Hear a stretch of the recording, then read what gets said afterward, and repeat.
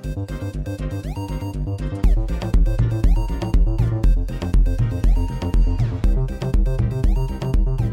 everyone, we are Matt and Kevin, and welcome to the Believe in Overwatch League podcast on the Believe Podcast Network, the #1 podcast network for professionals. Please like, rate, and subscribe to us on iTunes, Spotify, Google Play, Stitcher, Luminary, and TuneIn. You can also find us on all social media at Believe in OWL, that's BLEAV in OWL, and Believe.com. This week, we talk about the new changes coming to the PTR, more changes to the Overwatch League talent roster, and possible dates for Overwatch 2.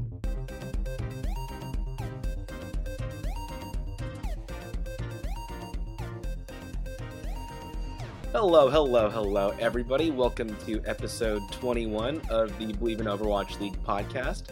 Hooray for our little podcast turning 21. We're not throwing it a party. You can do that with its friends later on. Friends. That's a joke. No. But yeah, 21. We're gonna have a gangster rap of an episode, aren't we? Yep. Gangster rap episode, not really, but still. How's your week been? My entire week, or like at least 4 days of my week, has been spent in my bed sweating, waking up like every 2 hours, because that's just how being sick works. Yikes. It's not fun. I was too sick to even like play PC or watch anything. That's how sick I was. It was not fun. But there's a lot of other things going on in life right now. I've been going out to auditions and screen tests and stuff like that, and I'm really excited for something that's coming down the pipeline. I will make a big announcement if and when I get it, hopefully. But yeah, stay tuned for that. How about you, Matt? How's everything for you? I'm getting over being sick. I mean, like, my sickness was never as bad as yours, it sounds like. All I've really had to deal with is coughing and occasional sore throat and like just hacking up brown mucus in the mornings. You're welcome for that lovely imagery. But I'm getting over that. The thing about me though is I don't really get sick often, but like when I do, it just sticks with me for a long while. So this is going into week 3 so far, but hopefully I think I'm at the end of this run. Aside from that, I got 2 emails today while I was at work that I did not expect. Both were from potential career opportunities, I guess, that I'm very happy to have received, but I don't want to jinx them because last time I got these emails, I didn't get the position, so I'm keeping it very hush-hush for now, and I'll talk about it if and when I finally get the job. So kind of same boat as you. Does January seem long to you? Like, this month for some reason is just dragging on for me. December and November went by super fast. October too. Like, you blink and then they're gone, and now it's just January, and it's like, ugh, it's still January. I think it's probably something to do with like a new decade. You know how like when you crack open a new thing of like toilet paper, like it takes a while for it to roll. Yeah, we were at the end of the line for the 2000s or the 2010s technically, and that roll of toilet paper is just like speeding away. Now we're on a fresh roll. So it's going to take a while to like break it in. Yeah, I feel it. The toilet paper is still new. Yes, before we put all our shit on it, you can know. On that note, shall we begin? Yeah, let's go. All right. So, some news out of today, which is an interesting bit of discussion prompting. Papa Jeff said that in an effort to kind of alleviate our distress on having such really long DPS queue times, the Overwatch team decided that they were going to try something out that involved getting rid of one spot on the 222 breakdown. So initially they tried removing one of the healing players, the support characters, but that didn't work. That was completely one sided. So what they mainly had been trying out since December was doing a 3-2-1 with 3 DPS, 2 support, and 1 tank. Um, they're not going to officially roll that out. They don't think that it's the way to fix Overwatch queue time right now. Mainly because while it does solve the DPS queue time issue that people have been complaining about, it still brings up a lot more issues, as in like how to balance certain characters like off tanks. Um, One of the characters that Jeff specifically mentioned was Roadhog. Is Roadhog is more of an off tank. He doesn't really do very well at defending the team. So at that point, it becomes a question of, do you increase Roadhog's survivability and tankiness to make him a main tank, or do you rework his entire kit to make him more of a DPS character? Um, and further throughout his discussion, which is posted on the Blizzard forum page, it was a post from today that we're recording it the 14th of January. Um, in what he discussed towards the end of his post, while it seems kind of wonky that 3-2-1 composition to us right now, having become used to the 2-2-2, he said that looking at the original statistics and team comps from way back when Overwatch started, this is kind of what people were running anyway, the single tank, 3 DPS, and 2 healers. And he said that one of the members of the dev team, their notes on the 3-2-1 composition was, it feels more like classic Overwatch to them. Um, yeah, I don't personally like this as a thing. I don't think it would work, and I think the game would suffer a lot from having that, because the tank is such an essential role, and it's actually really fun to play. I think that doing this change would completely scrap the off tank role, and would further limit who you can play as tank to pretty much just the shield heroes. So it's just going to be um, Orisa, Reinhardt, maybe Zarya. Um, and honestly, like, why are we catering to the DPS here? If I mean, assuming that this would be a thing that happened, why are we catering to the DPS with their long line? Yeah, I could see this kind of as a joke if if the dev team was toying around with this idea. Catering to the DPS. DPS once again is the largest um chunk of the player base. Everybody likes to see their name in the box in the top right. Um, but as a tank player, if I'm only locked into Reinhardt, Orisa, maybe Sigma, and Oh yeah, Sigma, Winston, I forgot about him. I play him a I'm lot. I'm gonna be so bored. Uh, Yeah. I mean, I do it already just because like that's the way how I was trained to play. I play with a team. They know what they want to do. I know what I want to do. So, um, but with this 3-2-1, the thing that I would be mostly afraid of is if you shift, let's just say, okay, we're moving Diva and Roadhog over to the DPS because they do damage, right? Maybe we'll move Yeah. Zarya over there too, um, right? And then now what? Oh wait, a 3-2-1. That's that's goats. That's just goats again. You could just you could just do goats again. Um, Yeah. it's just bigger. I mean, you might as well throw Brig in DPS too, because like that's pretty much all she does, anyways. Hmm. So yeah, you just remake goats, just or even worse, you just have like you now have May with your Zarya Diva, then your one Reinhardt, and then Moira Lucio. That's your goats. It's May goats, or somber goats. Like yeah, there you go. Those are all viable options. Um, so 3-2-1 shouldn't happen, but if it does, I hope you guys like goats. Yeah.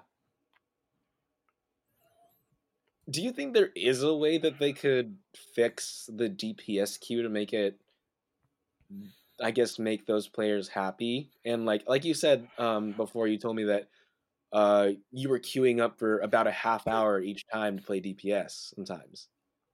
Like, is Oh there a yeah. way to fix that that doesn't completely change what we have right now, or make it suffering for support players or tanks? It's really tough. I feel like, well, the best thing for everyone is if everybody just got better. But then again, like, not everybody has the capable of or capabilities to like learn super quick. Like, obviously it takes time to like pick up a certain skill. Yeah, Um and I mean, you've got people and paying for cheats, dude. Like, exactly. people want to get the If- game. so you have to know that people are going to be learning over time. The only way to learn is to play games, and you don't really get a real like game experience unless you're playing competitive. So it's really a huge like circle of things to do. I would honestly wish that on top, so you know how there's like quick play, there's quick play, and Yeah, then there's competitive, right? right. There needs to be, and I think this is I'm putting on my my other game hats this time, my other FPS hats. Um, let's just say Overwatch gets to a point where there are enough heroes in the game where there is a pick ban phase, right? Um, and then essentially you have like this unranked mode where it simulates what competitive would be like, but it doesn't have any effect on your SR. And in that case, players who want to train or want to get really good at a specific hero are playing in kind of like a try hard pickup game style Uh-huh. um Overwatch game, so that they can be like, oh, okay, so this is how this hero works, or this is how this works, and you slowly pick up on all of the stuff that you would have learned in competitive without any detriment to your actual rank. um Right. It's and like play, but people would actually try. exactly. It that's all it is. But I feel like there needs to be something added to quick or added to competitive in order to essentially warrant that off rank or offline, or not offline, this unranked mode. Hmm. Because otherwise, right now it's still like competitive and quick play are essentially the same game, right? Yeah. We just I feel like we just need more. We need more heroes in the game, and then we need a pick ban phase for said heroes. I'd just be interested to see what kind of changes, like, I would hate this, but I'd be really interested to see what kind of changes they'd make to Roadhog, Diva, and Zarya to make them either main tank or just straight DPS. Yeah, it depends on which way you want to go with it. Once again, like Roadhog is a really good example. Like, if you want him to be a DPS, you just revert him back to uh Roadhog 1.0, uh before the chain break rule. I But was you gonna say, also, like, cross map chain. yeah, cross map chain. Give him that, but give him less recovery on his take a breather, or even like just Hmm. take a breather. You could even do that and make him a DPS that way. Just let him have 600 HP. He just can't reheal that. Um, Hmm. but give him one shot potential, so that makes it fair. In that case, um, or if you go the other way, you make take a breather, do what it does already, maybe even more healing, um, and then just lower his utility off of his abilities. Um, I feel like the interesting one for me is Zarya, because I love Zarya as a character. Uh-huh. Um, and if you have her more as a tank, you essentially just give her more HP on bubbles, or you could lower the cooldown so that she has it more often. Um, that those are nice, but like obviously the trade-off would be you gain less damage off of a full charge bubble. Yeah. So the only way to get like full charge is to pop like 5 bubbles. So maybe instead of a full, it does full bubbles, you have it at half the time. But you need to use it a lot more often in order to get even equal damage of what you used Right. to have. You trade the shielding for the damage potential. Hmm. So that's just the way how, in terms of off tanks, I don't know what they want to do. So we're agreeing that 3-2-1 would just be terrible. We don't Three, like two, this. one would be insane. It's not balanced. 3-2-1 would not be a balanced game mode. Um, not just in terms of numbers, but just like in terms of the way how people would play the game. It would feel like once again, Overwatch Classic. I Mm-hmm. wouldn't mind like let's say if this 3-2-1 thing, everybody's like really happy to hear about that and want to try it out. Put it in the arcade for a week and Yeah. see what people like. If they like it, just bring it back and be like, okay, we're doing 3-2-1, but you get 3 healers this time, 2 tanks and 1 DPS, or you know, just mix it up here and there. But 3-2-1 is hilarious, kind of as a Just do game it mode. as a April Fool's Day thing. Like, don't Hmm. tell anybody about it, but just drop it on April Fool's Day and just watch the panic ensue. It's like, oh, I can't. Why can't I pick Reinhardt? And it's like, oh wait, okay, I can. I guess I'll just go Hanzo. I mean, Oh, Hanzo. It was the Hanzos that kept leaving my games, so I'm especially upset at the Hanzos right now. it happens. Like some people just need to learn how to like cool their jets sometimes and just keep playing the game. You're only ruining your own experience. And other people's experience. True. Just don't be a jerk. Finish your games. Like y'all leaving just ruined my SR, which I had worked so very hard to get to gold.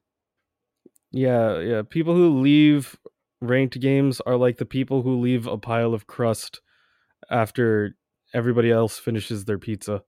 You're that one guy who just leaves a pile of crust. Not hating on people who leave their crust, but like, yeah, just finish your games, finish the pizza. We paid for that. Or says that there's still pizza left and they mean it's just the crust. Yeah, Oh my god. Okay. Huh. we're getting angry at people who leave their crust, but we should hop back over to more. I Okay.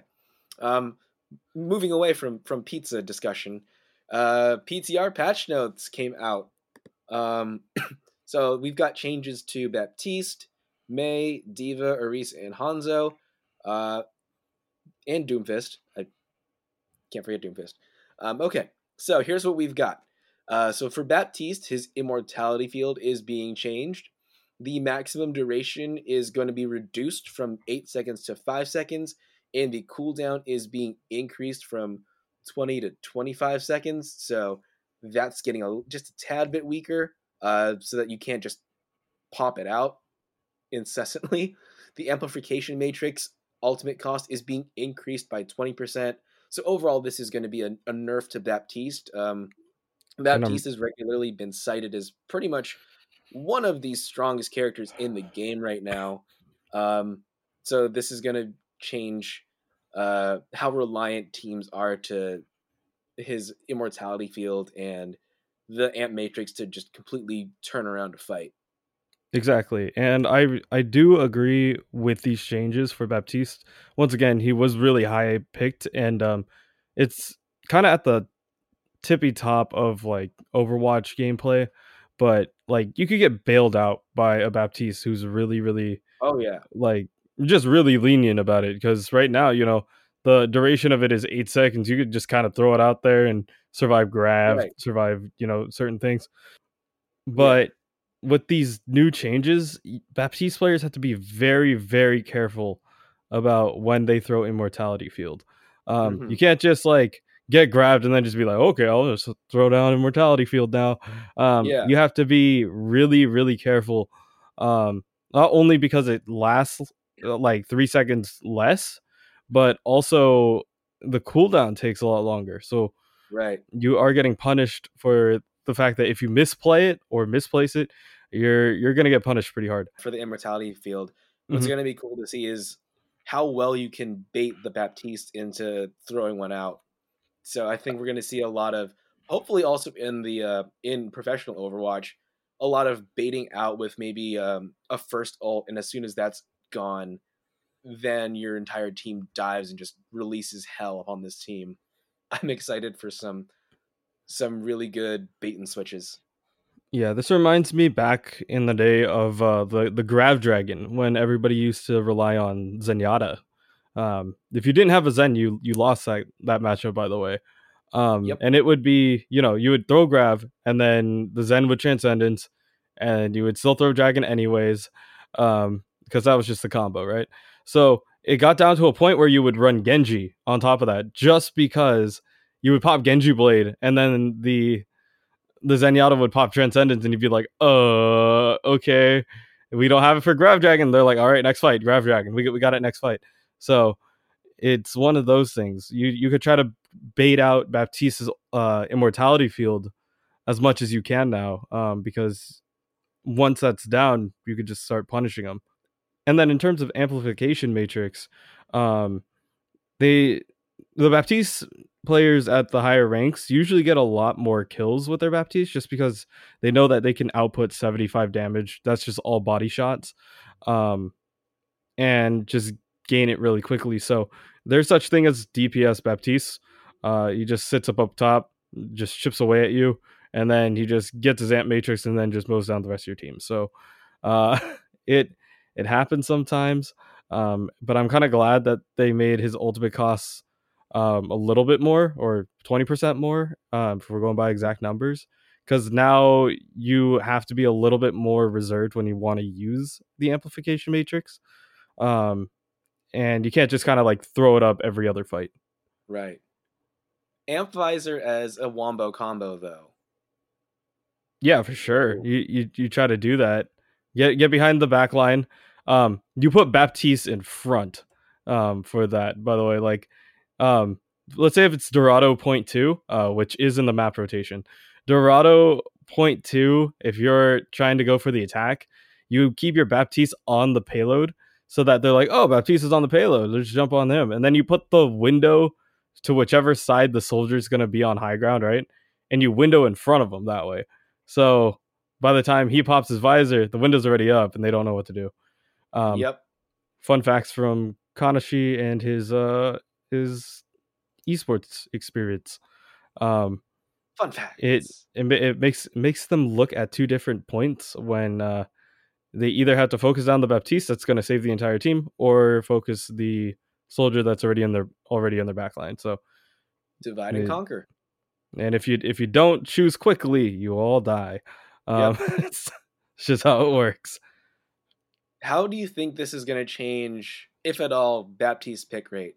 Because I mean, they thought that a lot of the shield picks would be diminished after they nerfed the shields, but I mean, double shield is still, I've seen picked pretty often. Um, I don't think it's really changed that pick rate at all. So what do you No, think about Baptiste? Because he's picked so often, he's like almost a must-have at this point. I hope that we get the return of the Zen, because of this. His utility now, because of, you have the whole 222 thing. Um, he might not have the same output damage as Baptiste, which means that you might have to rely on a Moira or maybe even an Ana to keep the rest of the team up. But Zenyatta's got the Transcendence, which could save your team. And also Discord Orb. Discord Orb is so, like, not taken advantage of. But yeah, Okay, don't sleep on my boy Zen. He's gonna be around. And like, yeah, Lucio's gonna be here and there as well, but Zen is gonna I think Zen is gonna be in for Baptiste, and then you just pick a separate main healer. I look forward to the return of Aggro Zen. Oh, he's gonna be scary. Those are some fun plays to watch, You're and gonna especially the feeling when you just cross snipe somebody across the map with the Zen. Oof, Exactly. You that's a good get feeling. that. We're gonna have our Jonak moments again. Like, Yes, you know it's gonna happen. I'm so mad I don't have the Jonak skin. I'm so Oh, mad. the octopus Octodad one. Yeah, Yeah, I'm. I didn't pick it up either. All right, moving on to May.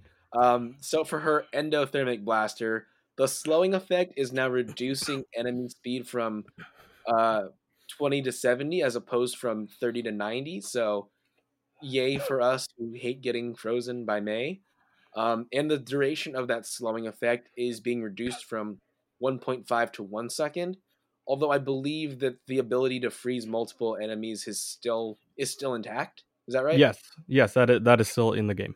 This makes me happy as a tank player, like a lot. Not just because of the reduced slow, which was annoying because what Maze would do is what I think the Shock do this really really well, and Rascal does it really well. So essentially, if you see like a baby diva, this was back right after Goats when 222 was just like coming into fruition.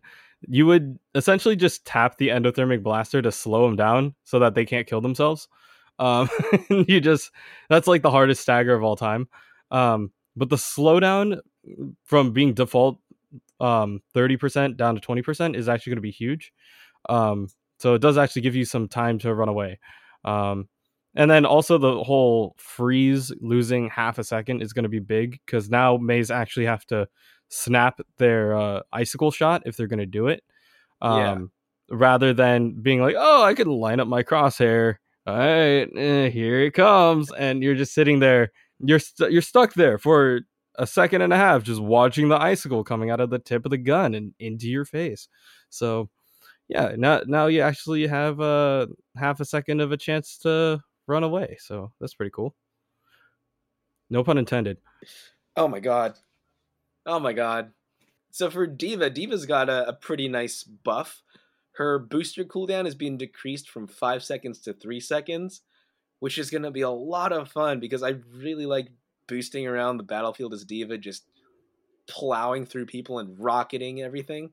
So this is going to increase a lot of her mobility, a lot of her escapability. It's going to give her a lot more, um, just a lot more positioning too.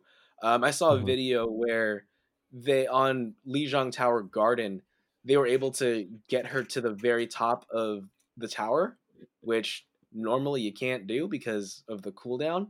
So it's gonna be really nice to be a diva player right now if this goes live. Yeah, I really like this change, and this is because like I grew up initially starting on off tank roles, and then I had to transition into being a main tank. But it was Diva and Zarya, but Diva, this change is not for damage. Now, a lot of people are going to be looking at it and be like, "Oh, well, you could clean up kills. You're going to be a kill master." No, you're not. As Diva with this new boost, the main utility of this is to be able to place your defense matrix on things that you shouldn't be able to. Um, if you've ever watched Space, he was on the Valiant, now he's on the Gladiators. Um, if you ever watch his old like streams, he does this thing where he will watch the Zarya, and he's literally like in their head, and he's like, all right, so I just boosted at him. I have my defense matrix. I haven't used defense matrix. I meleeed him. I shot him. I'm gonna back up. I'm gonna use my rockets. I'm gonna boost at him again. He's at he's at a quarter HP. He's gonna throw a grab. I just hate it. And you're just like, what? And he's doing that in like fractions of a second. Yeah, Um, he's got the and game. he's got like ridiculous game sense, and that's why he's you know World Cup champion. Um, but yeah, Diva with these boosters means that she's going to be zipping around all over the place. She's going to be able to use, um, her defense matrix just got a little bit of a buff as well, from the last patch. So she's going to be all over the map, and I love it.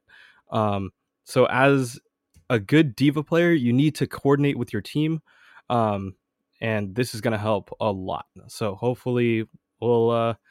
I hope you have a good Zarya player because defense matrix does not help against beams. So from going from a boost to a buff to a tank, we're going to a nerf to a tank. Orisa's damage reduction from her fortify ability has gone down from 50% to 40%, um, continuing on the trend of making our shield tanks weaker and trying to hope. I think they're trying to still continue the bust of the double shield. Fortify being able to reduce 50% of the damage was kind of big, especially once the armor changes was Yeah, reverted back. Jeez, I can't English. But like, yeah, once that happened, I was like, she's a tank. She's like the Terminator. You just go gold and just walk through everything. Tankiest of tanks. Yeah, exactly. So, like, yeah, sure, you lost your shield, but now I don't take any damage when I'm gold. Like, you do that, and then you nano boost, and then you fortify again. Like, you're staying alive for a lot longer than you really should. Yeah. Um, that is the raid boss. I mean, Um, plus, like, Orisa just has a ton of utility anyway. mhm. So just being able to at least do more damage to Orisa, it really helps, and I'm glad that they're changing that. Um, I don't like playing Orisa, but even for me, I felt like she was really strong and was able to survive in a lot of places where she really shouldn't. Yeah. What would be the most frustrating thing for me is I would eventually I'd bust her shields, and then as soon as that happened, like I would go in for the kill, but then she'd pop fortify, and then it's like you're not doing anything to her at all. And then she's just free to bullet hell you in your face. Yeah, she was just like too strong. She just keeps surviving everything, and that shouldn't be the case. Okay, so now we're moving on to our DPS changes. So for Hanzo, his storm arrow, the maximum projectile speed is reduced from 125 to 110, and this comes with the developer comment, which I'm going to read now. The way Hanzo arrows work is there's a base speed of 25, and it adds another bonus speed determined by how long the shot was charged up.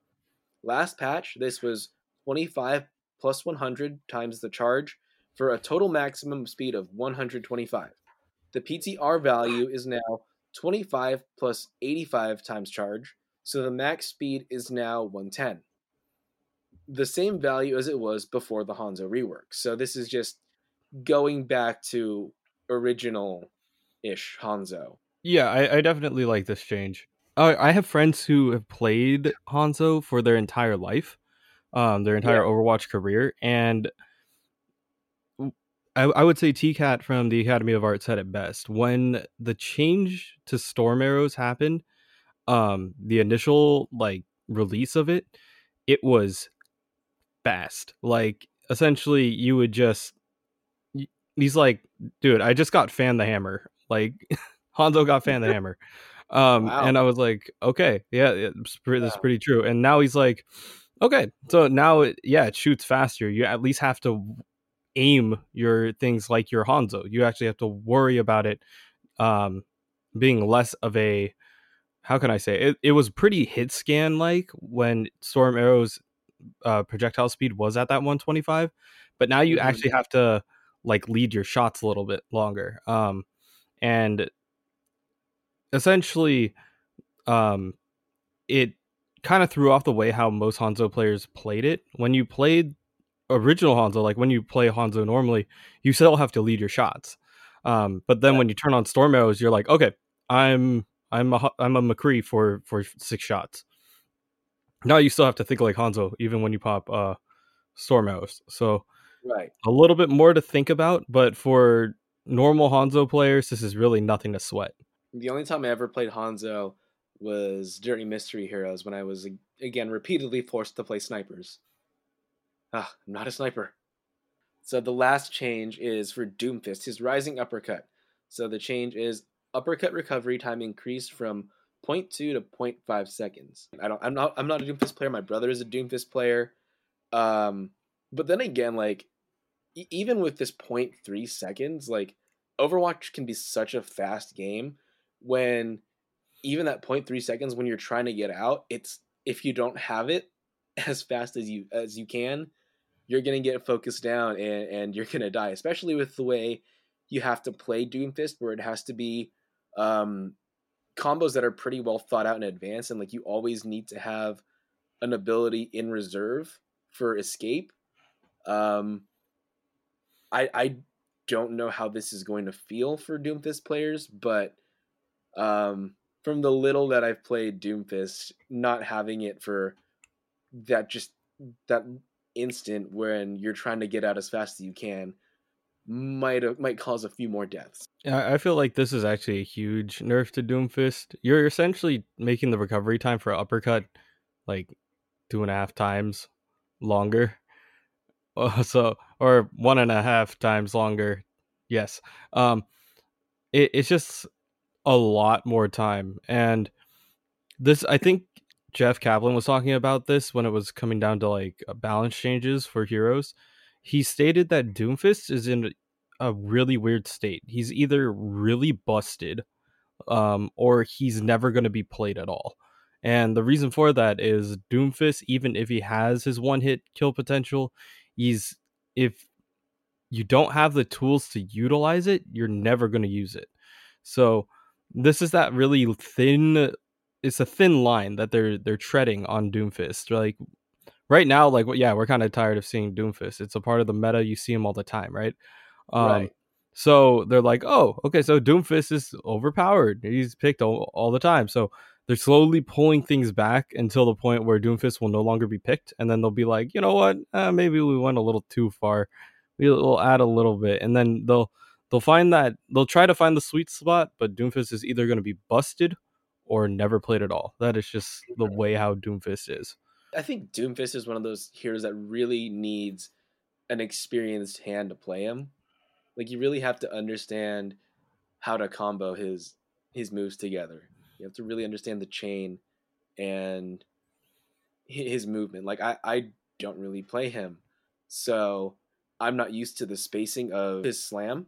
So it's so hard for me to play him because I'm not used to planning out where he's gonna land. So um, I guess this is one of those moments where the the nerf is gonna separate the men from the boys as far as Doomfist is concerned. Yeah, and I'm not great at Doomfist either, but yeah, you either know how to play the hero really, really well, or you don't know how to play it at all. Once again, the biggest question is we have, season 3 coming up. Um, we have that whole thing where Sparkle was picked up for the Paris Eternal, based purely on the fact that he was really good at Doomfist during Korean Contenders. Like he was one of Mm-hmm. the best Korean Doomfist. Now on the other side, we still have Chipsa from the Philadelphia Fusion. He made his name off of only playing Doomfist. So do you think they're still gonna put their chips in and say like, okay, well Doomfist got nerfed? Yeah, If this is big enough, do they just be like, okay, you go and stream now, get off my team? I mean, I'm not gonna discredit any of the other heroes that those guys can play. I'm just saying, yeah. like, that's pretty much what they made their name off of. They made their bread and butter by saying, "Oh, I'm a Doomfist player," and Mm-hmm. with these changes, yes, they might still be able to pop off here and there, but it's something that's going to take a little bit of time to get used to. Um, so clock's ticking now. You got what? You got about a month to figure out how you're gonna do it. Well, yeah. So that ends our little segment on the PTR patch notes. We'll see how this affects both us and the professionals if these changes do in fact go in. Yeah, well, it'll definitely come down to when all these hit the live servers and how that will affect the rest of it. I'm gonna grab the tinfoil hat again, and talk about what I think this PTR change is gonna do. Um, I think dive is back. Uh, I honestly do. Um, Winston has one of the best shields besides Reinhardt. Um, Winston's got one of the best bubbles in the game, right? Diva could be anywhere on the map now. Um, Genji got 6 more shuriken. I'm just kidding. That's not going to be the game changer. Um, the fall off damage from Tracer is one of the biggest ones. They didn't revert that back, so you could still play a little bit further out. You're a little bit more lenient. Um, but pretty much, as long as you play a couple of heroes that will get into the backline, you could maybe even run it with like a Widow. Um, you get a pick or you open up sight lines that way. Dive is going to be all up in your backline, and you're not going to have anything to be able to support it. And the change to Baptiste is just going to make it a lot easier to just dive targets, figure out who you want, and just run them over. That's going to be complemented by either Lucio, Ana, or I could see Zen and Ana too, trying to do that. Um, but it's going to be interesting to see all of that play out coming Mhm. Overwatch League. season 3, as well as our own personal uh, our ladders in our respective games in either PC or console. When I can eventually get over my anger at Leavers to go back to the game. Exactly. Okay.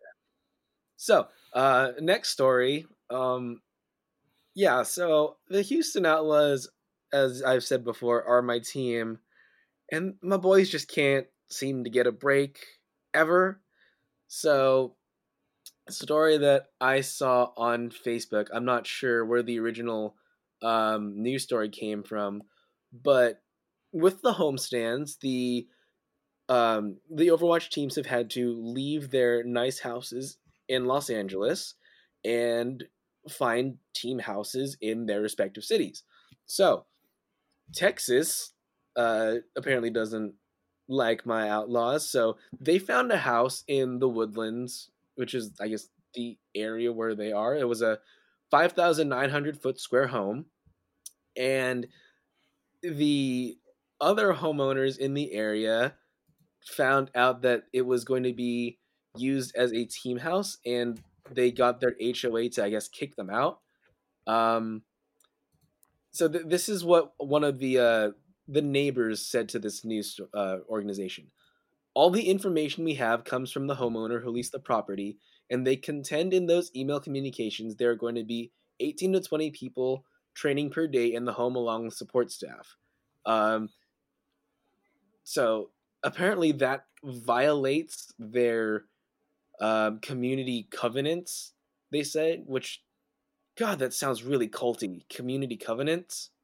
Um, yeah, so the Houston Outlaws are homeless right now. They have no place to train, even though they've bought this new facility where they're gonna be training. But honestly, like, this is esports. This isn't football or basketball or anything that they're gonna be inside with their computers playing all day. Um, this brings up the thing that I feel about homeowners associations and stuff like that. Like, on one hand, yes, they make sure that no one does anything really stupid in the community. They also make sure that everything looks nice and that it's a nice, comfortable place to live. But on the other hand, they get really overzealous at times, and um, I think that's just a little too much regulation when it comes to HOAs sometimes. I've seen the good and the bad. Like when my before my grandparents lost their house, my step grandpa, who was most likely the dumbest person I've ever met on the face of the earth, he painted their house to look like it was made of candy, and he was Oof. allowed to do that because there's no HOA to tell him not to. On the other hand, I live in a community that does have an HOA, and yeah, everything looks nice. No one's doing stupid stuff like painting their house to look like candy. But on the other hand, like, it seems like these people are on watch 24/7 for any little thing that, like, doesn't fit their idea of the perfect community. So like, you leave your trash bins out for a day too long because you were too tired to bring them in the night before. You get a letter the next day. Do it or we're gonna find you. So um this is really unfortunate news for the Houston Outlaws. I really hope they find a house and aren't just the Houston homeless, as you called them previously in our discussion before The we started Houston recording. homeless, The Houston or homeless. or I love the Houston it. outhouses. Yeah, Uh, Houston uh houses, Houston yeah. homeless. Ah, Um, yeah, they have other notes also by Matt Flame Rodriguez, who is the general manager of the team. One of my favorite things that he tweeted out. It's been removed recently, but it said like "Boomers 1, Outlaws 0." Um, he that's tweeted that out, and then it was released. It was quickly quickly taken down. But it's very true. He's not happy about the whole situation. Um, he hopes that he can go and find a new place for the team, and I hope that the Houston Outlaws find a new training facility. Hopefully, they won't have a bunch of people telling them no. Um, so yeah, let's just hope that they get a really cool gaming house. If not, just rebrand and come co-live in. Oh, you know what? Here's a place. Just rebrand to Las Vegas. They already have an esports arena. You just go over there. Oh, true, true. And that'd be a lot easier for me if I ever wanted to go see them. Like, one, you could go to Vegas. Two, like, You it's don't not that even have to really rebrand either, because Vegas is in the middle of the desert, so you can get away with the whole outlaws thing. right. It worked. I'm looking at the Facebook discussion right now, and apparently the Woodlands, like it fits for that kind of community.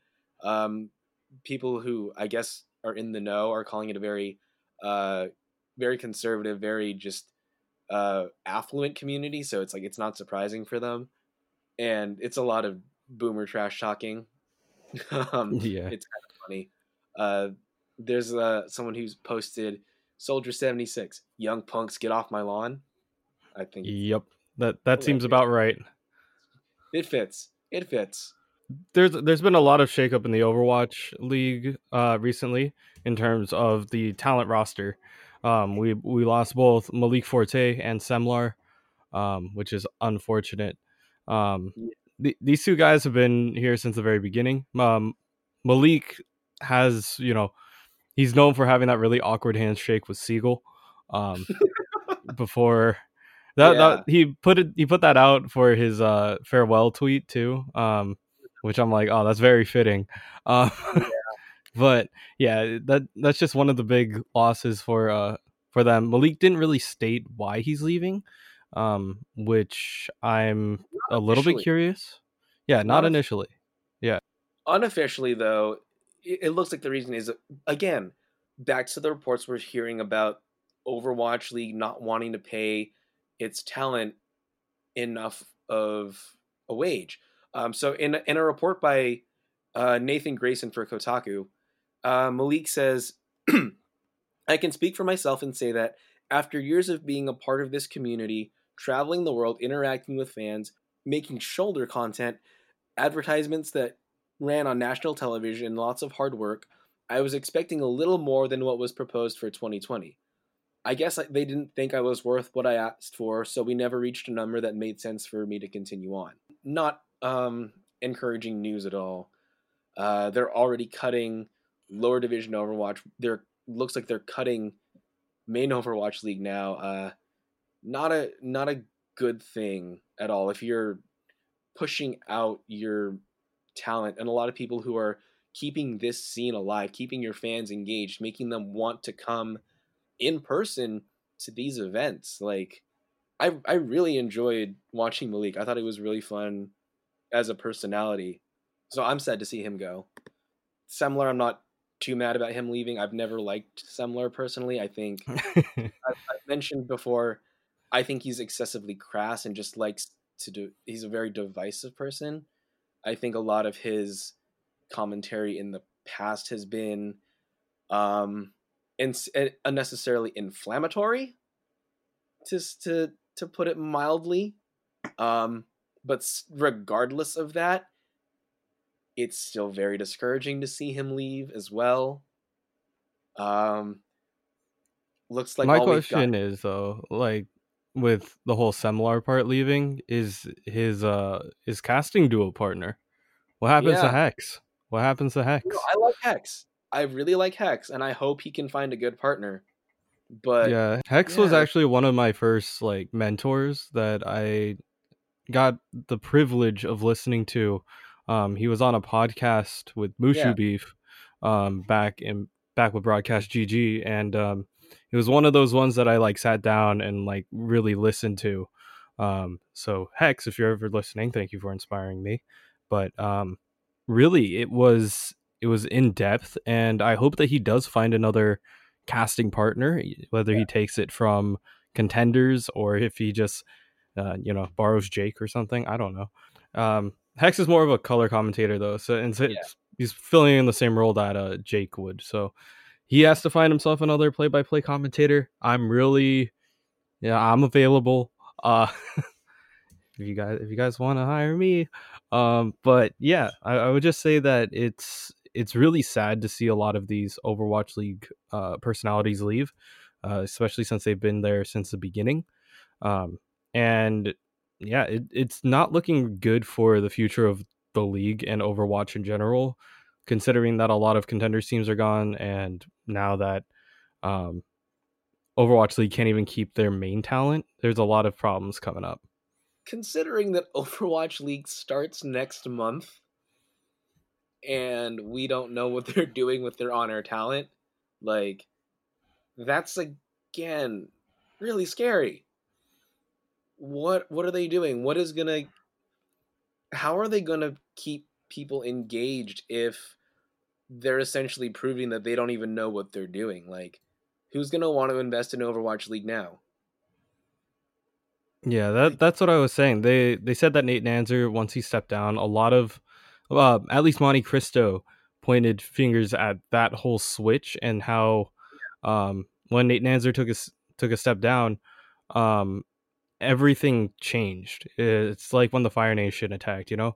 Um, yeah, the Overwatch League is just kind of going downhill, and I hate to say it, but we either have to find new talent that will which there is great talent out there in there's always both talent. There's the always new talent.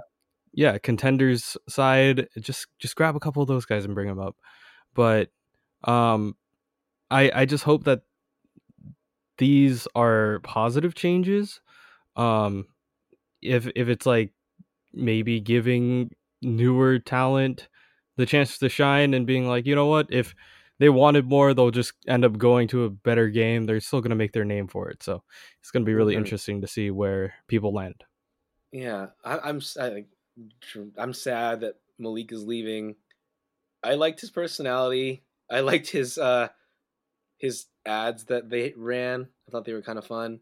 On one hand, I never liked Semler, so I'm not sad to see him go. On the other hand, I'm worried for what the implications of him leaving are, so I'm sad to see him go. Uh, I feel like the saddest part uh, that's gonna happen is you know how Malik is the voice of on like Disney XD when they have to explain what like the payload is. yeah, Like he's like team A has to escort the payload to each, you know, to point A and zigzag it completely through the map, right? That's still probably going to be Malik's voice. And like we're just going to have the chat is just going to be filled with just like Pepe hands and Bible thumps. Like we know that people are just going to be sad and they'll be like Malik. Uh but constant reminder of his yeah. ghost. Yeah, he'll be the eternal voice of the Overwatch instructional video. Yeah. Do you think there's enough time to fully replace all that talent that they've lost? That is a very good question, and I'm honestly I don't know. I think there's time. I think like there's a lot of people who are waiting for their shot to take it. So if talent is dropping off, it means that there's new talent gonna be filling in, and if anything, this is just the unfortunate part about it. Um, that you know you can't really keep your players as happy as you'd like to. Um, but I'm this is just tinfoil hat time. I think that the Overwatch League is working more on quantity of casters rather than quality of casters this upcoming season, only because you might have to split the broadcast team in two, considering that there's two homestands happening every week. Um, so having half of your crew at one place and having half of the crew at the other place makes it a lot easier for teams to just be like, okay, well, we have maybe 7 games over the course of this weekend per place. You just focus on one game and then get the next one. So that's all Hmm. you really got to focus on. Uh, I'm still, even then, I'm still worried because if the if it really is true across the board that it's a money offer thing, then all they're really doing is just looking for people who are willing to do the same work for less money, which it's a big problem across multiple industries now. Like there's always going to be someone who's willing to do your job for less money, and that just continues to devalue the work that you're doing. Um, so that's not a like if they do hire a bunch of new talent, um, and if they're trying to save money by kind of giving less money to everybody but spreading it across the different casters, that's just starting them out with a lower base pay and lower expectations, and that's just gonna if they want to do the same thing again, they're just gonna keep undercutting.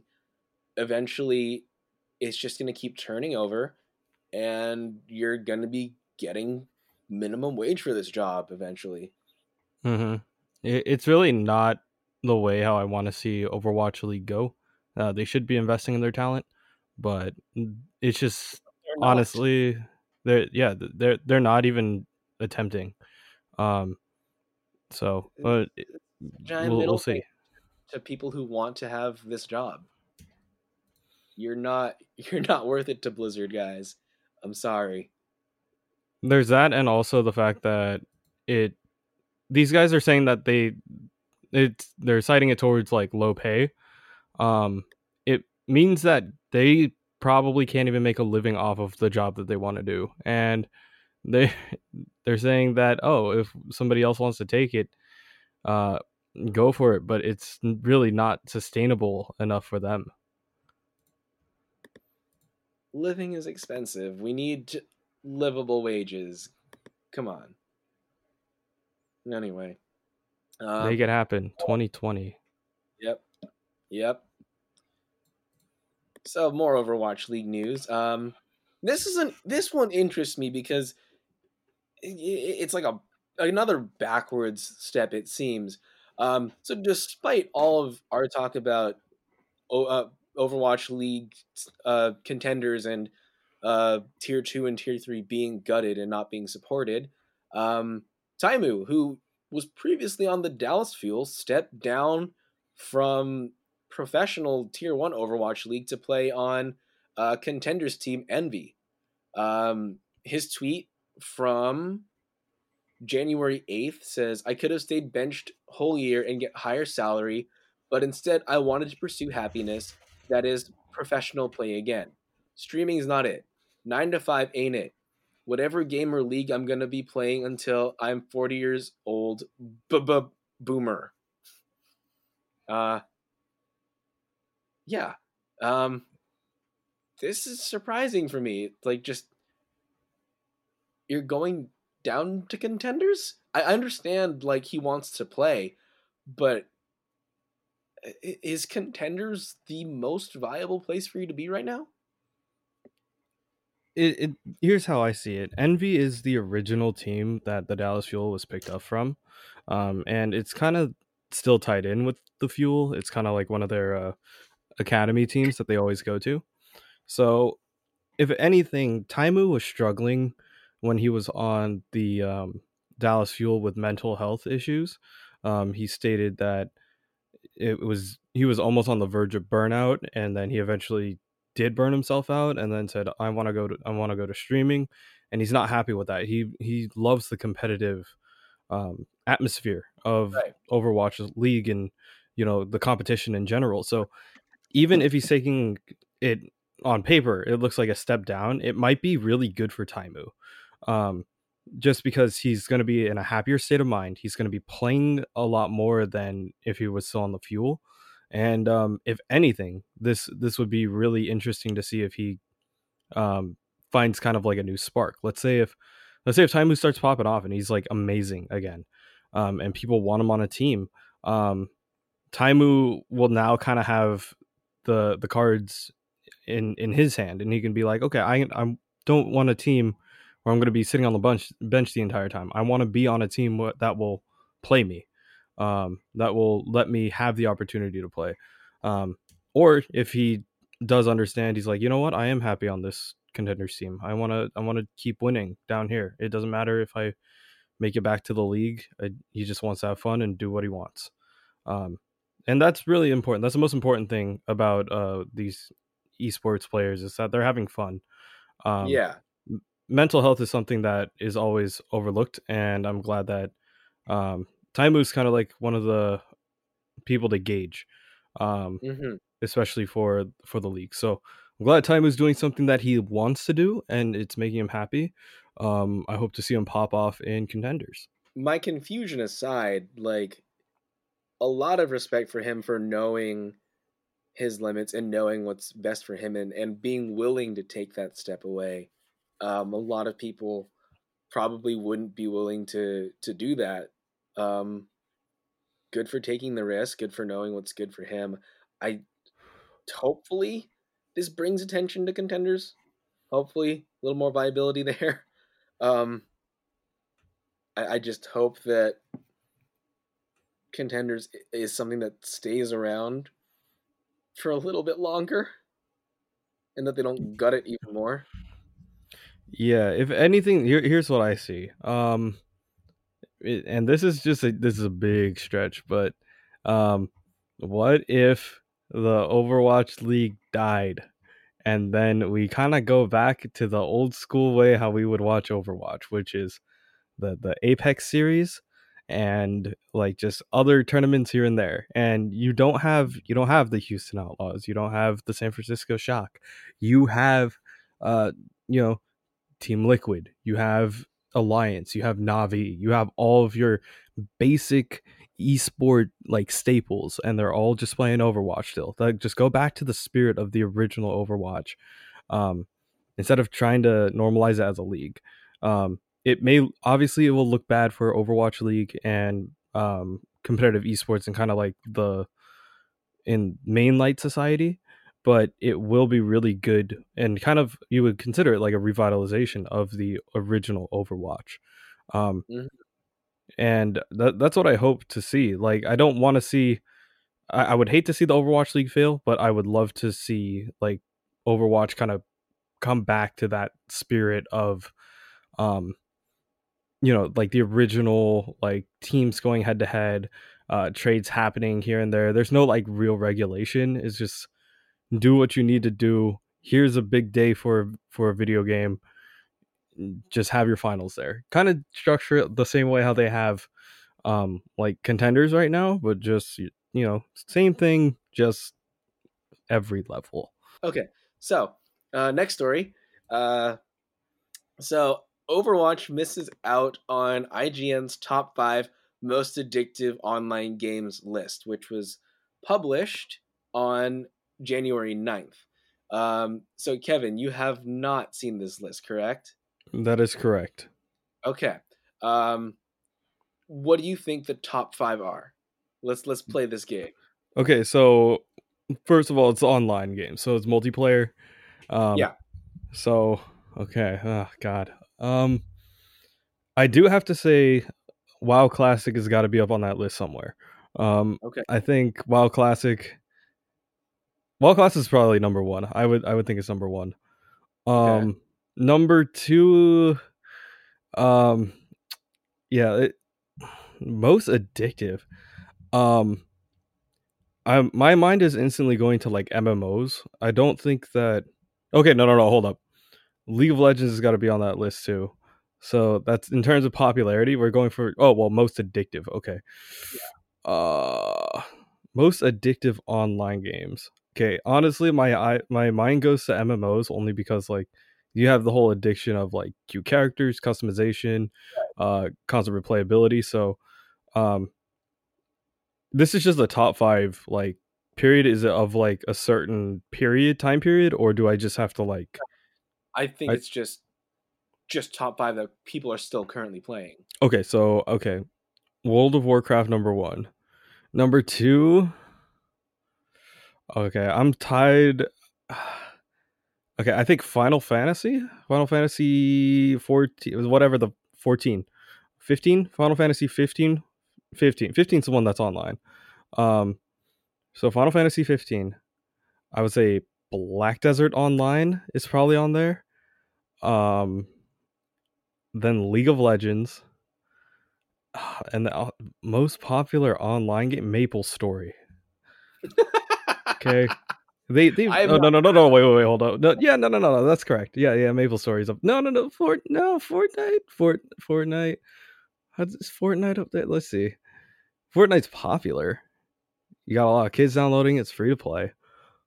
Uh, Minecraft is not technically online, is it? So, well, I think can I've it never played. technically, but it can be LAN or online. I don't know if it will count. So, okay. Final decision. WoW Classic. It's got to be up there. Number one. Number two is I'm saying Final Fantasy Online. Number three, Black Desert Online. Number four, League of Legends. Number five, I'll put Fortnite. Okay, you got three of them. Hey, So number one, World of Warcraft. So yay. you got that. Number two, Final Fantasy 14. You Okay, got that so one. I was there. Yeah. Number three, Dota 2. Dota 2. What? My boys made it? Yeah, your boys made Wait, it. hold. Wait. The most addictive. Okay. Yeah. Okay, I So can see how that's addictive. We have Spin TD, we have Tower Defense, we have oh, it's cuz we had the first auto chess. That's why. We had auto chess. We we invented auto chess. I'm sorry, guys. sleep It's- on your own game, dude. Sleep yeah, on your boys. I was like because then after what is it? We technically had Dota Underlords, which was our like own version of auto chess, right? Mhm. And then League of Legends came out with Team Fight Tactics. So I was like, okay, you know what? Those two games, they're their own thing now, right? Like people aren't going to be playing auto chess on the original client, but nah, the people are still playing auto chess. Um, Yeah. I'm fine with that. I love auto chess. But I was like main game Dota 2. Nah, it's auto chess. Like Yeah. that's the reason why people are there. So number four was League of Legends. You got that one right. Okay, cool. And number five, which surprised me, was Hearthstone. Hearthstone. As Okay. number five, most addictive. Okay, I can see where that came from too. Um, First of all, it is the most popular online card game. Right. But It like is over Fortnite surprised me. um I think it could be barrier to entry. That might be the reason why Fortnite isn't quite up there. The reason for that is Hearthstone is also played on mobile. Like I know you could play Fortnite mobile, but it's not the same game. Hearthstone Right. you could play mobile and it is the same game. So Hmm. you have that whole thing. It's appealing in that sense where players can kind of play on whenever they want. Um, Shout out to Kumo who's probably playing Hearthstone right now. She's been grinding for a tournament that she's going to be playing in later. So kudos. Um, but yeah, it I can definitely see Hearthstone being up there. Um, my dirty past, I started off my Twitch career playing Yu-Gi-Oh, so I understand the whole appeal of card games and why they're so fun. And Hearthstone is just one of those games that I didn't quite get into, but I do respect the whole online card game community for that. So I'm glad I got a couple of those right. Yeah. So this list is actually up to 10. Now, Okay. not having seen the rest of this list, do you think Overwatch made it at all in that top 10? In a top 10? Yeah. I don't think so. Okay. You I don't think don't so? I don't think okay, wait, is this still most addictive? Still most addictive. Still most Okay. addictive. Same list. It goes up to 10, although what's being most publicized is the top 5 on social media. Mhm. That's the little snippet that they're all like thrown out there for the Instagrams and whatnot. Let's see. What else did I miss? Okay, so okay. It's still top 10 most addictive online games. We're not Yeah. counting mobile games cuz like every gotcha game would be at the top here. Yeah. Uh No, If that was true, then Candy It's Crush would be on here. it's I got you. It's Azur Lane, um, Girls Frontline, what was the other waifu clicker? Uh, no, Fire Emblem Heroes. Um, who else? Who else has got what? There's a whole bunch of them, but like Azur Lane would be up at the top. But okay, so most addicting online game. Uh, I get okay. I think Overwatch could make a top 10 actually. Okay. Okay. I'm gonna say they're probably like top. If they do make top 10, they're bottom. They're either 9 or 10. They're not super high. Okay. So That's my let final me read verdict. the rest of this list. Okay. Number 6, CS:GO. Okay. 7, Rainbow Six Siege, which you're also playing. Yay.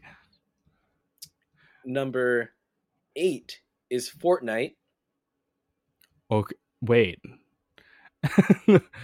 Number 8 is Fortnite. Number 8 is Fortnite. So Rainbow Six Siege and CS:GO are more addictive Then, than Fortnite.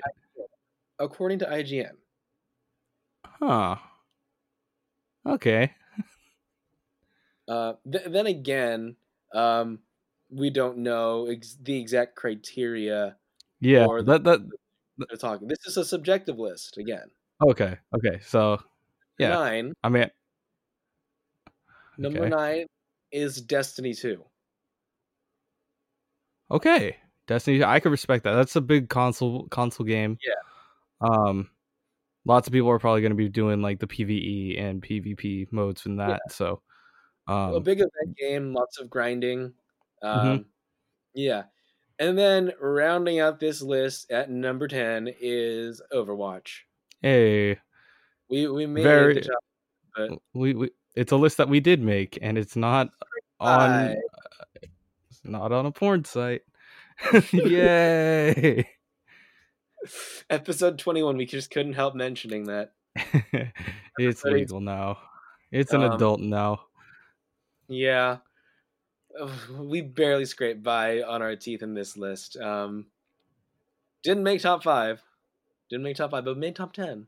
Yeah, I kind of had that feeling. It's like if it's gonna be on this list, it's not gonna be near the top. No, yeah.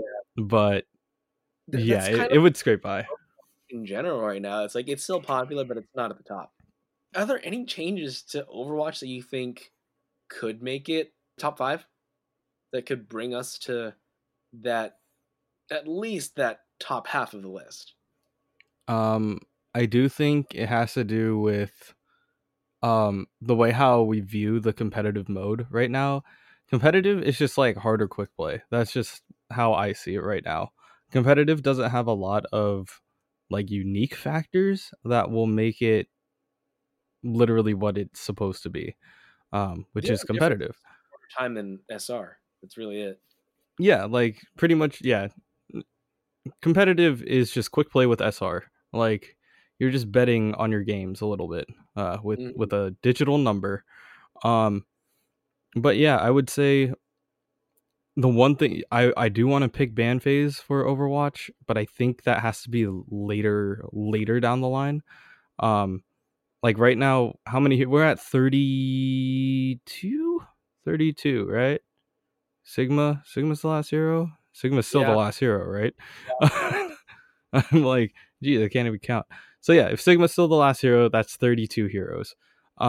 Rainbow Six has 56 operators. So, and they have a pick ban phase, but it's only pick one, ban one, or it's ban two on each side. So you ban one attacker, one defender. So I think if Overwatch's roster, I don't want to like speed up the process, but like I would say maybe 40, maybe 46. We'll just say 45. If Overwatch's roster hits 45 characters, I would love to see a pick ban phase. That way you have the potential to ban certain heroes and like counterplay your opponent that way. For example, let's just say if you want to respect ban Jonax Zenyatta, you can do that. but then you're leaving like Moira in the pool, and you're leaving other heroes in the pool.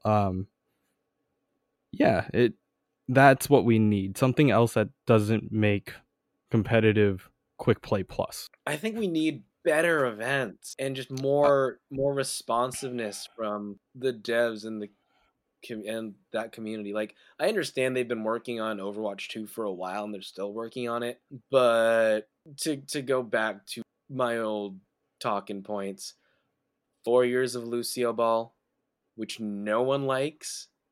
Like, I don't. I've met very few people who actually like Lucio Ball, yeah, come and on. We need Farah basketball. We we, we we need need far it. basketball with Torbjorn as the ball. Yep. We need It just a tur- lot more. Like, Junkenstein, I love, but it was super disappointing this year. Um, put Junkenstein on a different map, please. Like we don't want to play Eichenwald point two every it's time. Can so we predictable. Yeah, can we do Junkertown instead? I mean, do Junkertown or you know what would be really cool? Hollywood. I think Hollywood would be really cool. You can play off the fact that like, oh, well, the bosses are just people in costumes. Uh, it'd be funny. Um, Yeah, but also not Eichenwald. Um, yeah, there's a whole bunch of things that are in the Overwatch workshop that I think that they can just, if they were just like, hey, can we borrow this game mode? We'll give you credit. We'll point you to the right way, and they'll be like, yeah, just take that and make that they an need to event. do it like they did with the what was that mode where, like, it was Hero like the Gauntlet. yeah, Hero Gauntlet. They need to do a thing like they did with Hero Gauntlet, like where they'll highlight um a workshop creation every so often, like maybe a weekly thing in the arcade where they'll find some really cool game mode someone's invented and highlight it. Or Yeah, we'll wait for Uno to hit the top of the page. One of my favorites, honestly, Hammond Racing. You go on Numbani and just see who can get to the front of the map yeah, as quickly as they can. I like playing the COD zombies or infection modes too. Those are a lot of fun for me. Hmm. Um, but just any just something to make it something that you want to come back each week. Like, if next year comes around and it's still Lucio Ball again, I'm not playing it. I refuse to play Lucio Ball anymore. Like, no matter how much I want the skins, if the only way to get those skins was play Lucio Ball, I wouldn't touch it because it's just so boring at this point. Um, I also missed for Overwatch sometimes the cross integration. Um, like you remember how we used to have like the when Heroes of the Storm was still around. You would have to play a couple of games in order to get the Police Officer Diva, or the Onigenji. It's the only reason why people did it in the first place. But honestly, like cross integration, like be like open Hearthstone or something like that. Just play Hearthstone, right. watch Hearthstone, or like StarCraft 2 is like kind of free. You can do that. Um, I wouldn't mind having that kind of integration into the game. And then once again, like we just okay. First off, add a Path to Pro button, and then also add workshop workshop game of the week. Like just boom, just those two, just those two. That's all you got to do. Those Um, two itself would be a huge improvement. Like, And like it's not even to gameplay; it's just to quality of life of yeah. the esports community. Like Also, like, you're not even doing the work at that point. Like, other people are doing the work. You're just kind of saying, "Hey, look here." exactly, like I mean, it might mess up with user interface, UX and UI, but you got people for that. We got students for that. I can find somebody who can do that for you. So Chips yeah, that you could offer. exactly. We're not NP. too far from Irvine, so just let Yeah. us know. So okay, so this story, this is another one of those things where the community is buzzing about rumors, and we're just bringing them to your attention. Um, so I saw on the Overwatch People Facebook page, someone found a screenshot of a tweet from the. It looks like a tweet from the Vancouver Titans. Don't know if it's really true, could be another faked Photoshop thing, but assuming this is all real, the Vancouver Titans tweeted out that Overwatch 2 is coming out this year. What is everyone most excited for? Although, according to the post, it was later taken down just to say Overwatch 2 is coming soon. Although, when I looked at the Vancouver Titans page, like there was no tweet at all. So, grain of salt. It could not be real. It could have been just taken down completely. But assuming that this was real and they leaked information that they should not have, do you think 2020 is Overwatch 2 year? Do you actually think that they'll be ready in time, or is it going to feel rushed out? In my opinion, I think it is going to be. They're going to do what they do. Blizzard is going to do exactly what they do. If they say, "Oh, it's coming out 2020," they're going to postpone it until it is perfect. Yeah. And that is what they do. It is not ready until it is ready.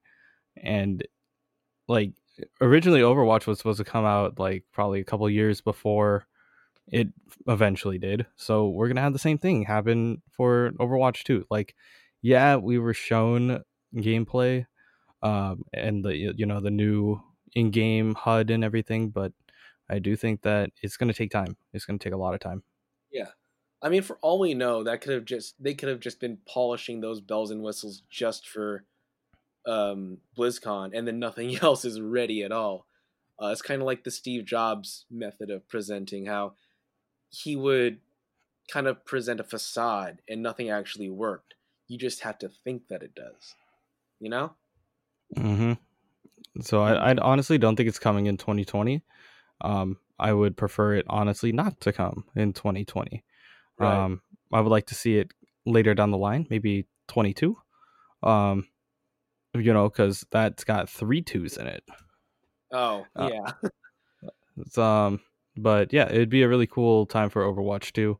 You could also ride out the hype of Overwatch until it officially like kind of it's on the back foot, and then just be like, oh yeah, wait, we forgot Overwatch 2, here you go, and then they just slap it on the table and they're like, here you go, it's time, it's Overwatch 2 time, and you're like, oh okay, I guess I'm playing this again.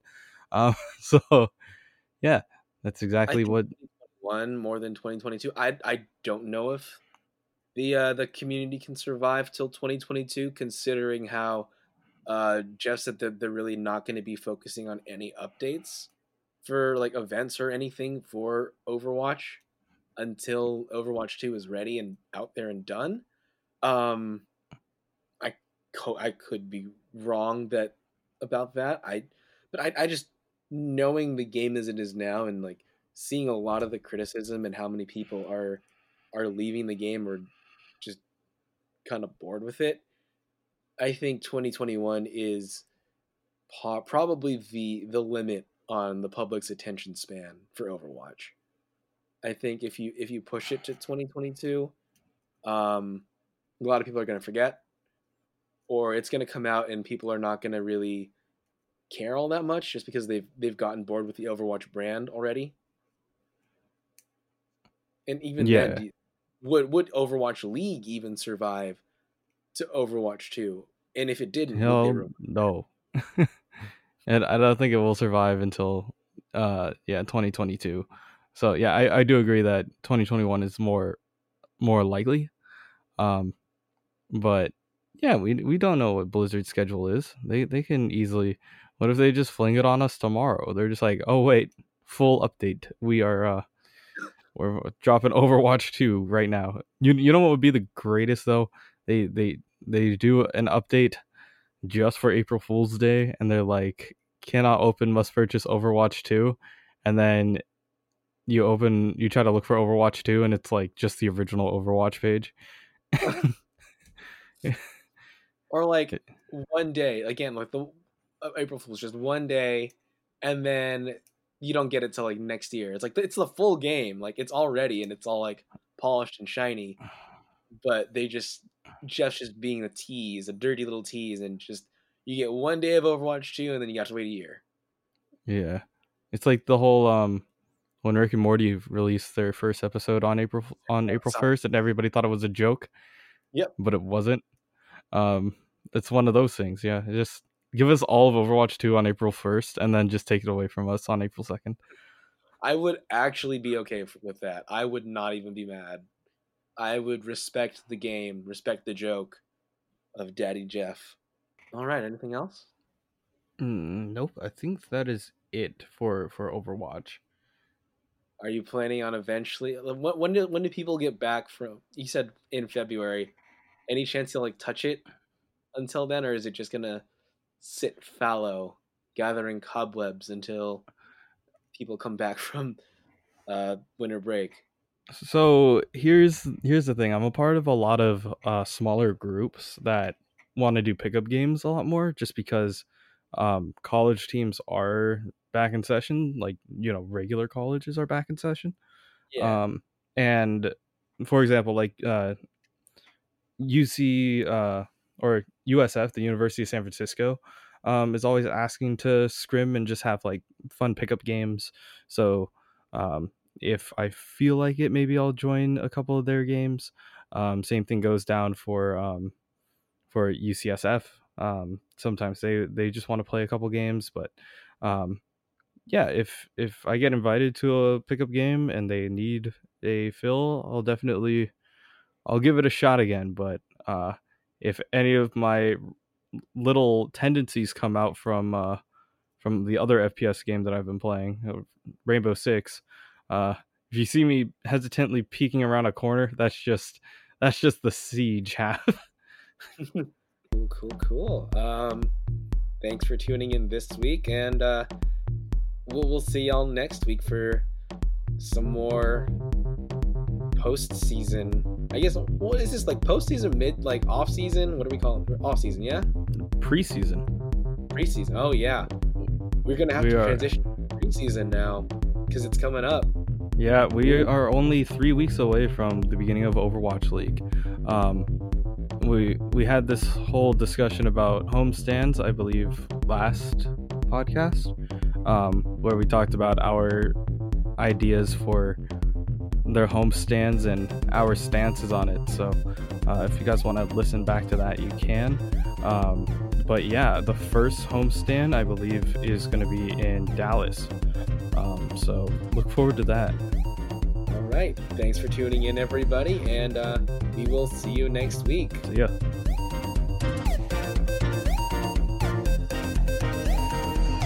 Next week, we see if the Houston Outlaws ever found a home, as well as get ready for the 2020 season. Thanks for listening to this week's episode. Like what you hear? Please like, rate, and subscribe to us on iTunes, Spotify, Google Play, Stitcher, Luminary, and TuneIn. And follow us on all social media at Believe in OWL. That's BLEAV in OWL. If you have any comments or questions, feel free to send us an email at believeinowl@gmail.com. Interested in advertising with the show? Please contact our network at believe.com. Thanks for tuning in and see you next week.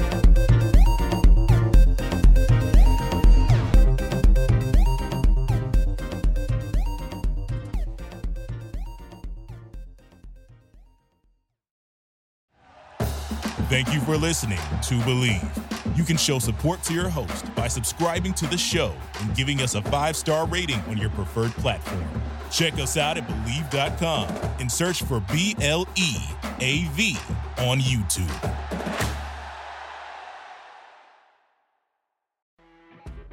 You know when you're listening to a true crime story that has an unbelievable plot twist that makes you stop in your tracks?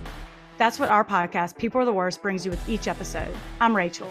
And I'm Rebecca. We're identical twins who love true crime cases that make you say, didn't see that coming, and we hate the people responsible for them. Listen to People Are the Worst now on Apple, Spotify, or wherever you get your podcasts.